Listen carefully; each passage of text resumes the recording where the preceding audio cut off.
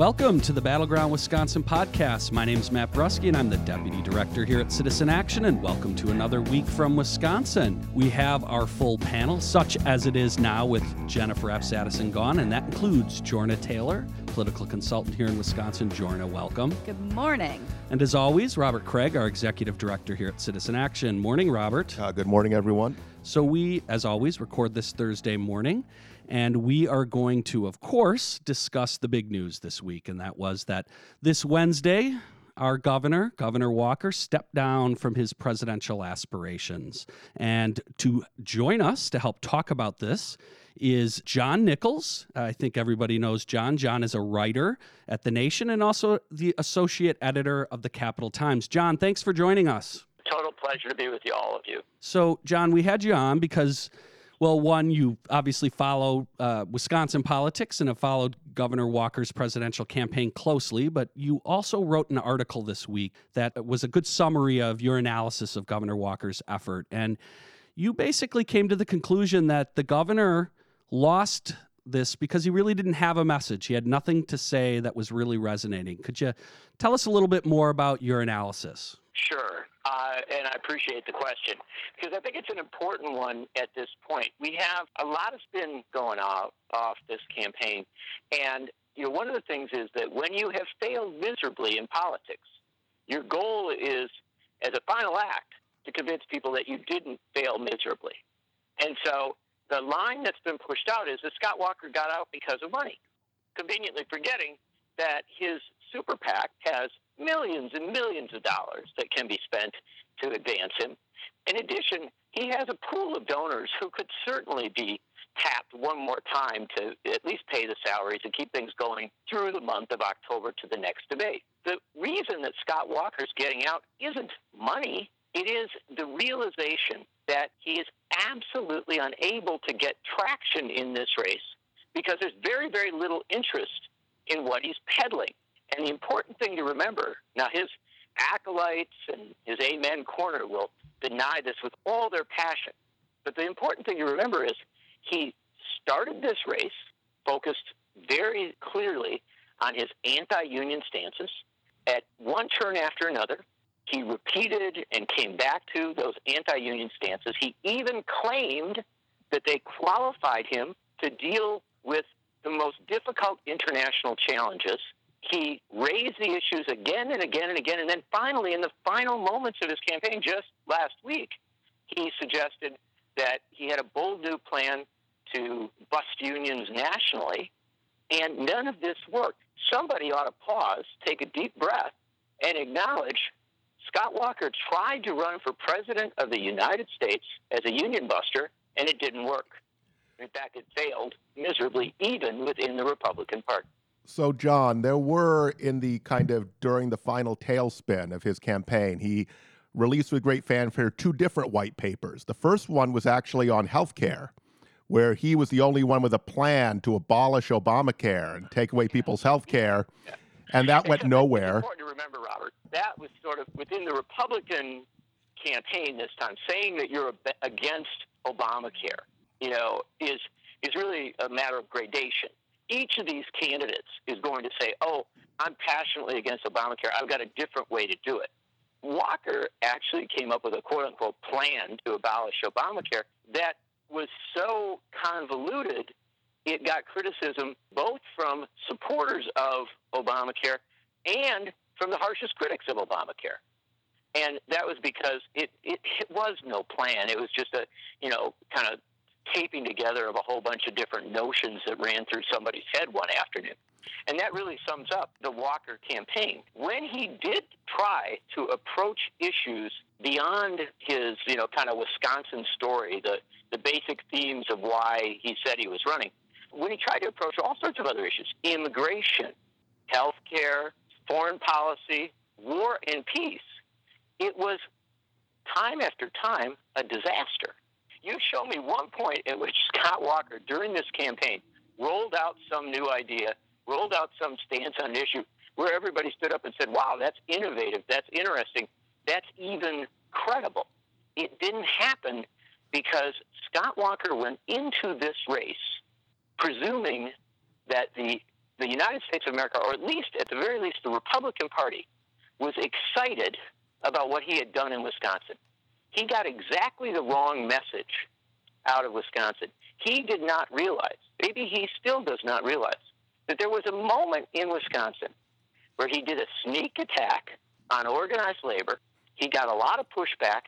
Then he called in the entire national right-wing funding infrastructure, as well as the right-wing media Amen Corner, called it all into Wisconsin, mounted really one of the most epic pushbacks from the elites, from our moneyed and media elites, and succeeded in seeing off an attempt to hold him to account. He thought that was some sort of embrace of all of his policies. He didn't understand that it wasn't about that. He was the face of an initiative by a lot of backroom deal makers, corporate types, CEOs, billionaires, but he wasn't advocating for anything that the average Republican voter, let alone the broader sector of voters across the country, that the average Republican voter was going to get excited about. And that's why his money corner and his media corner was able to run him up high, almost to front-runner status. But they couldn't maintain it because once he got that front-runner status, people were looking at him and they said, okay, tell us what you're about. Tell us what you're going to do. And all he could do was tell old war stories from Wisconsin that they had heard 1,000 times before. Well, John, this is Jorna. Thanks so much for joining us. I think that it is, I don't know if ironic is quite the word I would use, but interesting that the candidate who heard the call from God to run for president in the first place also this week then decided that he was being called to lead by helping to clear the field in the week that the Pope also happens to be in town. But, I couldn't agree more. I really think that folks did take a look on the national stage and they were like, whoa there, buddy. You really kind of screwed up your own state and you've attacked working people and poor people. And I would have to think that the Pope wouldn't approve either. And his calling from God might be a little stronger than Scott Walker's. But before we all dance on his grave and sing, Ding Dong, the Witch is Dead. He did this in 2005 and when he was running for governor here in Wisconsin and then came back in 2010 and ran. So my question to you is, do you think that Scott Walker is dead in the water? No, I do not. And I think that's an important thing to understand. Scott Walker is a political careerist. He loves politics. This is what he has done. If you read his own biographical materials, his own interviews, he's been kind of actively engaged in politics since his preteen years. So he's an obsessive, confirmed career politician. And this failed miserably, this campaign, because he didn't understand the dynamic of the year. This is a dynamic this year on both sides that really seeks after outsiders. It seeks after people who genuinely are at odds, whether we agree with why they're at odds or not, with our current politics. And so Walker was a terrible fit for this year. He knows that. I mean, that's one of the reasons why when he decided to drop out, he dropped out well before he had to drop out. It's the important thing to understand. Mm-hmm. And so his quitting of the race was a political move. And he quit the race when he still had a reasonable amount of money around. They're going to say, oh, yeah, he was very tight, it was fitting very close, stuff like that. But he quit the race when he could have gone on. He got out because he couldn't see a way to go the rest of the way. He got out with a very bogus, sort of, I'm trying to help the party. We're going to get all the reasonable candidates out so that we can, unite against one or two opponents for Donald Trump. But in reality, even that was a positioning for future politics. The thing to understand about Scott Walker is he will now work very, very hard in Wisconsin to mend fences, to build his credibility, potentially for another run for governor, but probably not. And remember, one of the things that he wants to maintain is that open question of whether he might run again for governor. That his power extends from that. So he has to play that game. But the reality is, despite the fact that he says he wouldn't accept a cabinet post or something like that. The reality is he's looking upward. He's looking for some way to move up that political ladder, as he always has. Now, that could be a cabinet post. I know he says he's not going to accept a cabinet post, but that's sort of like when he was saying in 2014 that he really wasn't thinking of running for president. The reality is he will say what is convenient at the time and then change his position. And so watch for that.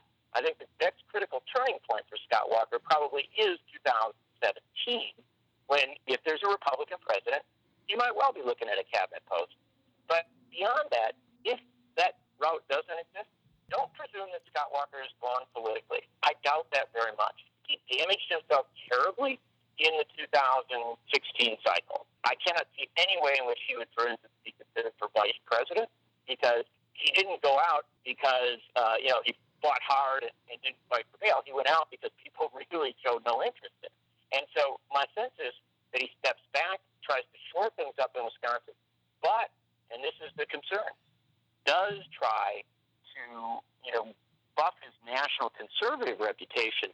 And so I would not rule out that you see some nasty initiatives, some troubling initiatives in Wisconsin where the fight has to go on. And, that's one of the great tragedies of this whole thing. Scott Walker has used Wisconsin for the last 3 years as nothing more than a springboard into national politics. He has neglected the state. He has spent as much time as he can out of the state.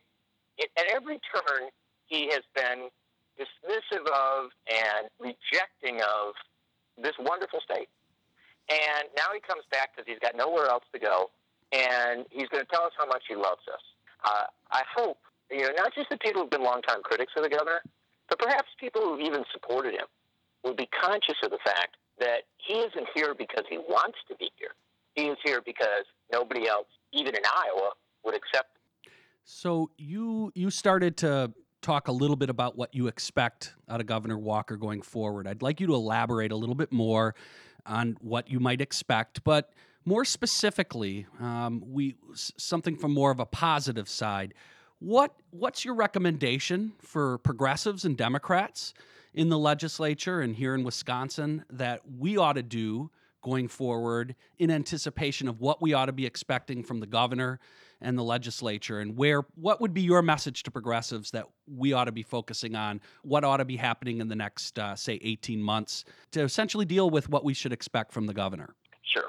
Well, let me begin by offering a simple bit of counsel, which is don't get lost in disrespect or disregard for Scott Walker. Don't step into the fantasy that because his national initiative was a miserable failure, that somehow he's lost the ability to play politically in Wisconsin. And I think some people will fall into that trap. That would be a dangerous one, because like it or not, Scott Walker has shown an ability to be politically viable and to at least keep himself above that 50% mark at elections in Wisconsin. Now, we know his approval rating is very, very low right now, but he'll work hard to bring it up. So that's first counsel as regards Scott Walker, is respect or at least understand him politically. Secondly, understand what his goals are now. That is to redeem himself politically, to get himself kind of up the ladder. So his style has been to pick a fight. And my suspicion is that he will probably, along the way, pick some kind of fight. I would expect it is in the area of education, and I would expect that it is an aggressive push for what we would broadly refer to as privatization of public education. And that comes under a whole range of different initiatives, different approaches.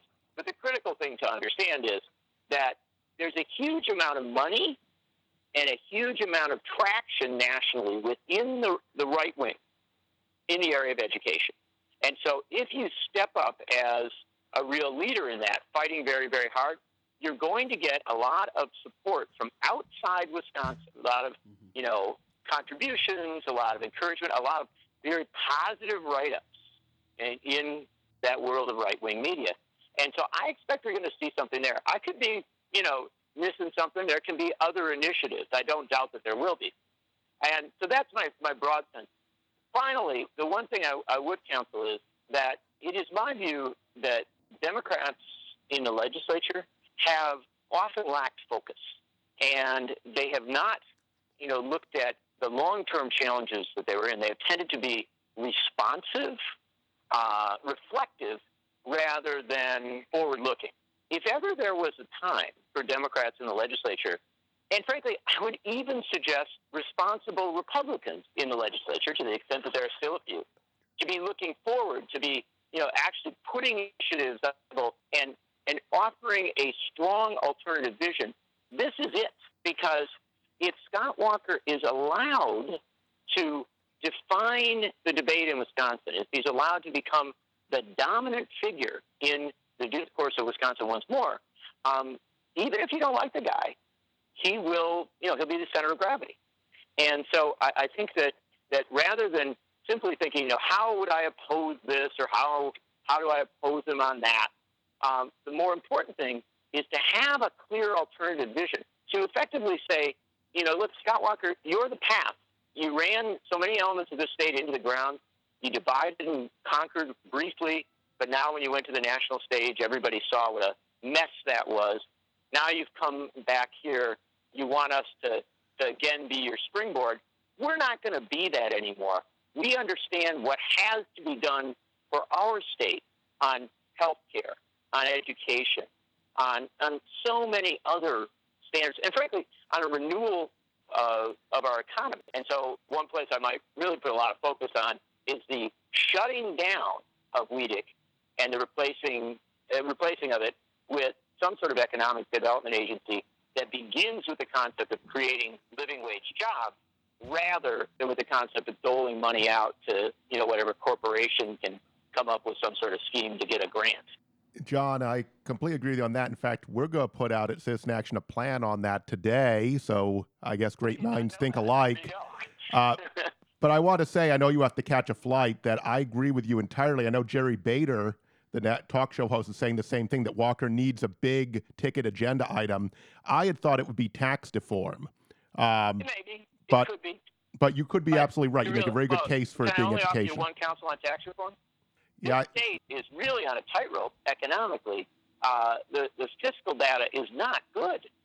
And so by many, many measures, if you really try to, again, cut taxes for the very, very wealthy, reduce revenues for the state, Walker's got a lot of challenge there.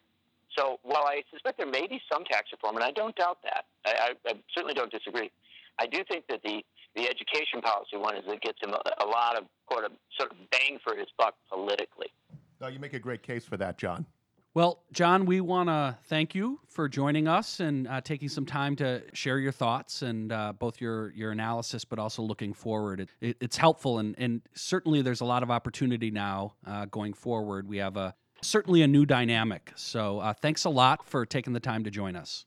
I'm honored to talk to you, and I do think that it's important, not just for progressives, not just for Democrats, to really pause and think about this moment. It is my sense that we have entered into a very dynamic moment politically, and progressives, but also responsible conservatives, have an opportunity to step up and finally get beyond Walkerism toward a real debate about where this state ought to be headed. Again, thanks for joining us, John. Yeah, have a Total good flight. pleasure to be with you. Thank you. So John obviously did a nice job of transitioning us to our next issue, and that is to discuss the current state of our economy here in Wisconsin and WEDC. But more broadly, the Senate Republicans are launching today, Thursday, an economic roadshow that is going to crisscross the state. I believe it's going to actually hit 5 areas. And they're going to be taking input, public input. It's a public hearing. They want everybody to come on out by and invitation show. only, What? Whoa, What? whoa, Whoa! whoa. Hey! Ho! What? No! This is a public hearing, right? No, unfortunately not. Is invite only who will be speaking, and so your favorite corporate CEOs and business leaders, I believe, will be on. Pretty much on tap. Everyday Wisconsinites. Everyday Wisconsinites. So the Republicans are on this roadshow. talking about what we should do for the economy. And Citizen Action, we figured we'd take them up on their offer. And today, so again, yesterday, when you hear this, we will have released our agenda for what we think ought to happen going forward in order to increase economic opportunity. Robert, why don't you tell us a little bit more about what we're proposing? So this is on, just to clarify for our progressive friends who follow economic policy, this is on the economic development side. So you can call it the demand side. That is how we create new jobs. So this is not a plan about $15 minimum wage, paid sick leave, and family leave. Those are job quality issues we apply to current jobs in the state. Those are critical as well, or investments in education, tech colleges, affordable universities. Those are all critical, income tax credit. This is about economic development policy, so what WEDC does to create more jobs. And our report will lay this out, but this isn't just a blip. We don't just have sluggish performance. I mean, we're in the midst of a dramatic economic decline. So in this state, we have had our middle class shrink the most in the whole country. We're number one since the year 2000. In the recovery, in the recession, we lost mostly middle class jobs, and we have only had job gains in the very anemic recovery in low income poverty wage jobs. 9 of the 10 fastest growing classifications are poverty wage job classifications. So we have a huge job quality problem, right? So jobs that people don't make enough to pay for the basics to make ends meet, they don't spend in their community, it perpetuates an economic spiral downwards. We have the worst African American unemployment in the country. Again, we're number one. I mean, that's saying something because African American unemployment is horrendous across this country. We have double the Latino rate of African American unemployment as white unemployment. We have huge disparities between regions of the state. And when you go through all of this, the question is, what is the strategy? So what's shocking about WEDC and the Republicans in control of the legislature and the business leaders of the state that want public subsidies is they have no plan. You could ask them specifically, what is your plan to make sure that most of the jobs being created in the state are family supporting jobs and stop this transition to a low wage economy? There is no plan. What is your plan to deal with the fact that African Americans are 4 times more unemployed than whites? There is no plan. Is there a benchmark? Is there a goal? Are there policies connected to it? Nothing. There is no plan. So we're starting with the fact that there needs to be a plan, that we build the economy, that doling money out to large corporations, hoping for the best. It's sort of the trickle-down approach, or I would say it's the rain dance approach, is getting us nowhere. And the economy is a human-made thing, and we are not making it in the public interest right now. And we should be winning this issue, and we're not as progressives because we don't have a clear economic agenda, a clear economic strategy. We're not doing a very good job of pointing out that this isn't bad management at WEDC. This isn't like the wrong CEO at WEDC. The whole enterprise is flawed. The whole idea that we just hand out money to large, well-connected corporations who are allowed to outsource, by the way, and then that'll lead to good things for everyone else is absurd and discredited and fraudulent. Well, Robert, you mentioned that the economy is a human-made thing. I think it's a bit more like climate change, and I'm definitely in denial here in Wisconsin about all of this.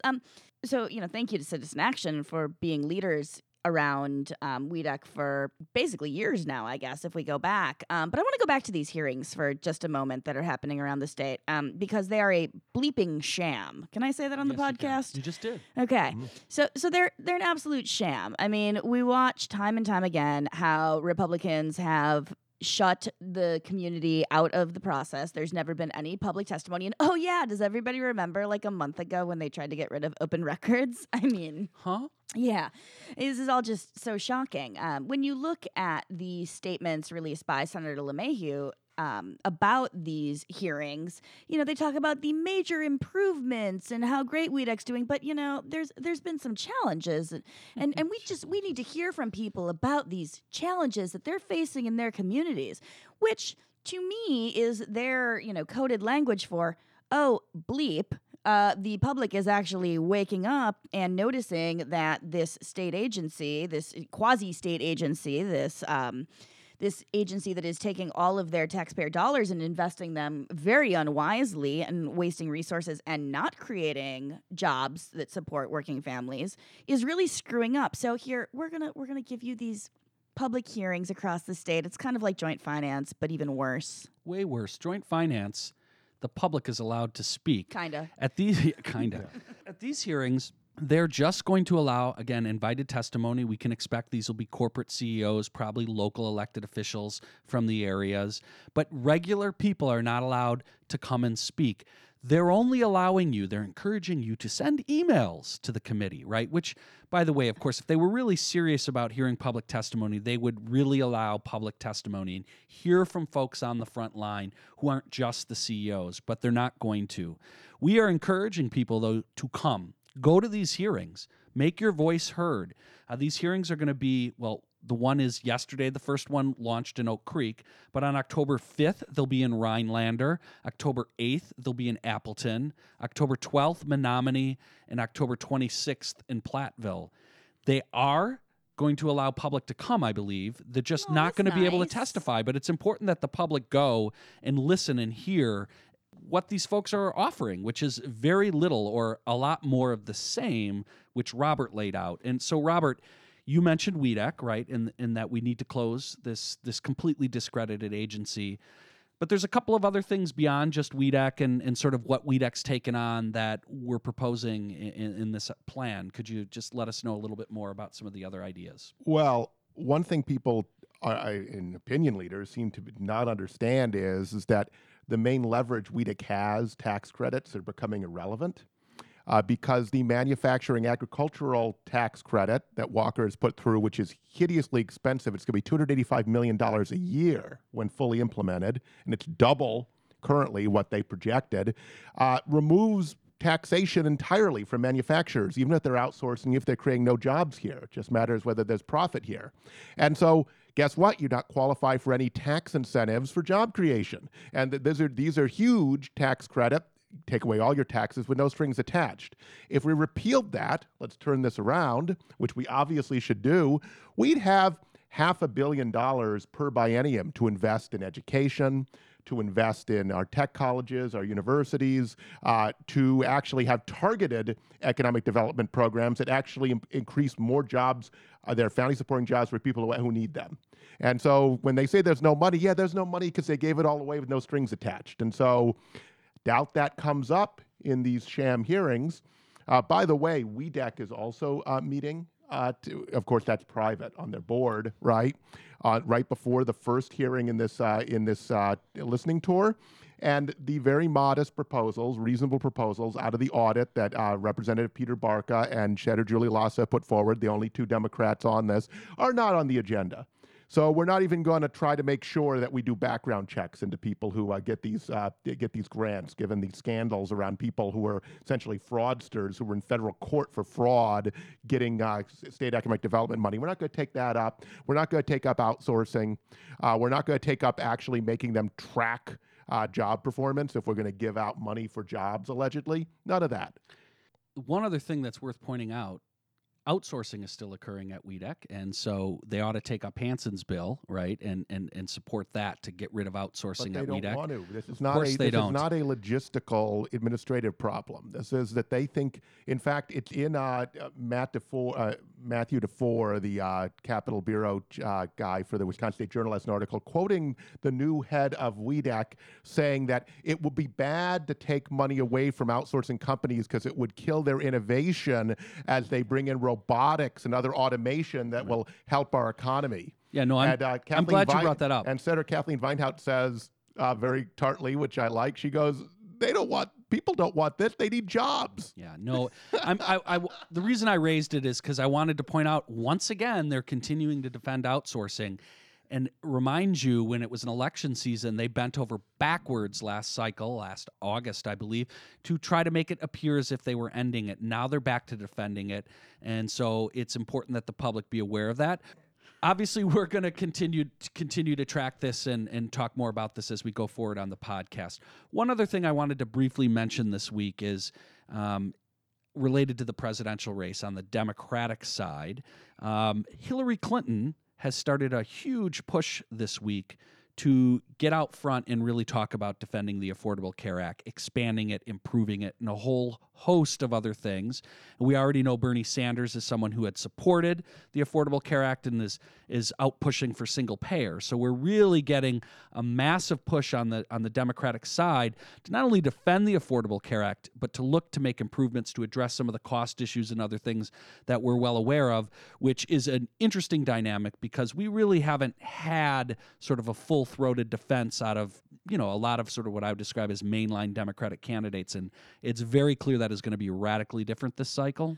Well, I also think we haven't had a full-throated defense of any sort of policies, not just healthcare or stances yet, because we've been so enthralled watching the circus It is fun watching the Trump Republican nomination contest. But, listen, I'm not exactly decided in this race right now on the Democratic side, but it's about time that Clinton stepped up and started to defend Obamacare and started to say how she is supportive of what, while flawed in many ways, was a great initiative that helped provide healthcare coverage for millions and millions of Americans. So, thank you, Senator, and thank you, Senator Sanders, for also being there and supporting healthcare expansion for Wisconsin or for Americans. Wow. Yeah, I'll just say it's unfathomable why the Democratic National Committee thinks there shouldn't be Democratic debates.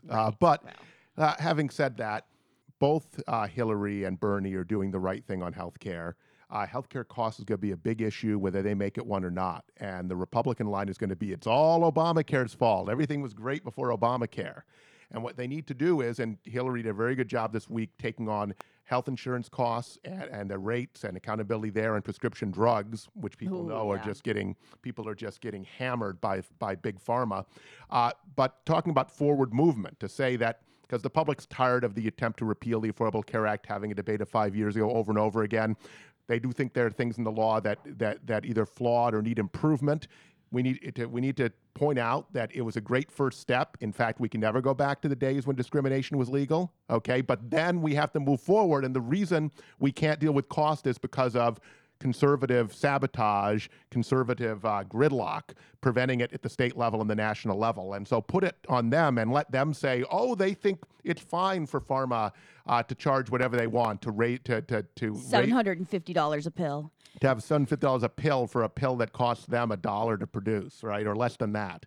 So this is the right way to do it, and it's gonna smoke out the Republicans as those who are in bed with pharma, health insurance, and don't give a darn about average people struggling to afford health care, or give a darn about all the people who have health care that can't be taken away no matter what, unless the Republican president does that. So with that, we are going to move to the weekend furlough section. Jorna. Yes. What are you doing this weekend? Well, I'm actually really excited about Friday night because I am going to the second annual Radio Milwaukee, which is the one of the local community radio stations here, the Fall Ball, where they will be hosting celebrity karaoke with a live band. I am not one of the celebrities. They did not ask me. I'm hoping next year. But it is nonprofit leaders from around the city that will be competing to win the celebrity karaoke contest, among other wonderful things that will happen tomorrow night. Well, it sounds like a lot of fun, Robert. What excitement is happening in your world this weekend? Easy. I've had no specific plans, Matt, other than... What do you know? What do you know? Other than it is still summery, and I hear it's going to be is. clear this weekend, so he'll be riding. maybe I'll take a long bike ride. Riding a beer. Maybe I'll see if my nephew Elijah, who's the most athletic of the three, wants to go on a long bike ride. But we'll see. He may have other exciting activities. You could walk the whole probably 500 feet to go to the new beer garden in South Shore Park from your house. I went there Friday for my brother Michael's fancy. 50th birthday. It was where we started the pub crawl, unofficial pub crawl. Well, this is all very exciting, but it's not as exciting as my Friday night. Folks, Neil Hamburger's in town. It doesn't get any better than the comedy stylings of Neil Hamburger. And if you don't know who Neil Hamburger is, Google him now, grab yourself a cocktail, and enjoy. That's what I'll be doing this weekend, along with a little bit of flat track racing. Our Astalon season ender was rained out last week when a monsoon hit Friday night and washed out the track. But want to encourage folks, last weekend of racing here in Wisconsin, everyone from southeastern Wisconsin and Madison, you ought to be able to get out to Astalon Saturday night or Sunday afternoon for a little flat track racing action. With that, we want to thank Brian Wooldridge for making this podcast happen every week. And of course, we want to thank John Nichols for taking the time to join us and give us his thoughts. And we will see everybody here next week at the Battleground Wisconsin.